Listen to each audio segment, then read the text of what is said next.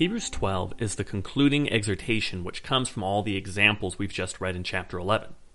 The point we're to take from all these examples is in verses 1 through 2.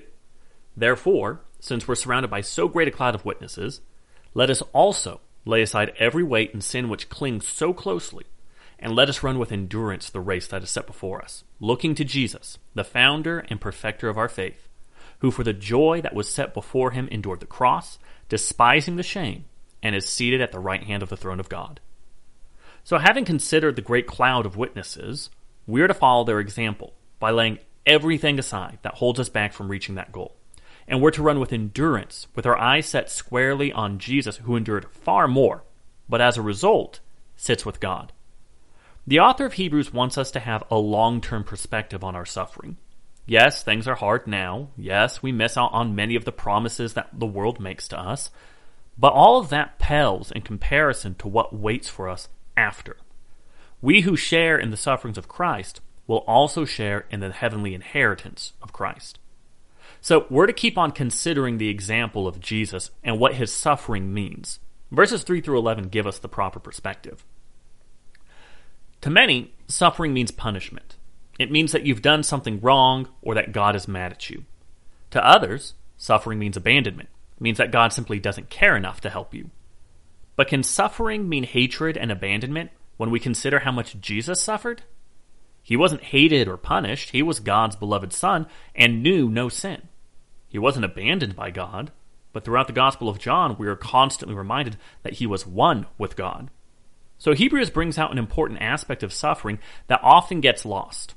Suffering is discipline, and God only disciplines the one he loves. Hebrews 12:5 is a quotation of Proverbs 3:11, and it reminds us that discipline is something that a loving father does with his children. Discipline is not punishment. It is not something done out of hatred.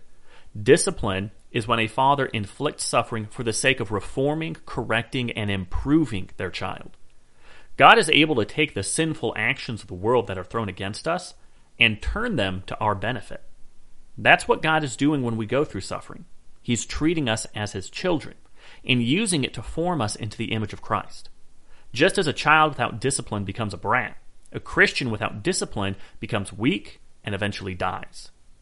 We endure the suffering because we can properly understand that it originates from love and its end is to make us more like Jesus. It's painful now, but the results are worth it. Verses 12 through 17 are then a series of warnings and admonitions to be stronger. Verse 12 is a quotation of Isaiah 35, verse 3. And the reason why we're able to be strengthened is in Isaiah 35, verse 4. Say to those who have an anxious heart, be strong, fear not. Behold, your God will come with vengeance.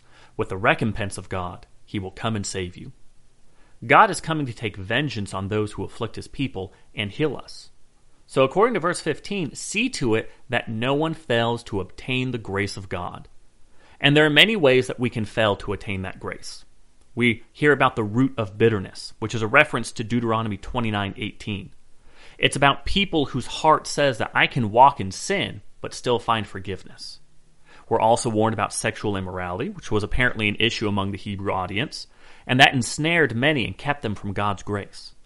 We can fail to obtain God's grace like Esau, who forfeited his inheritance for the temporary blessing of food and was unable to get it back.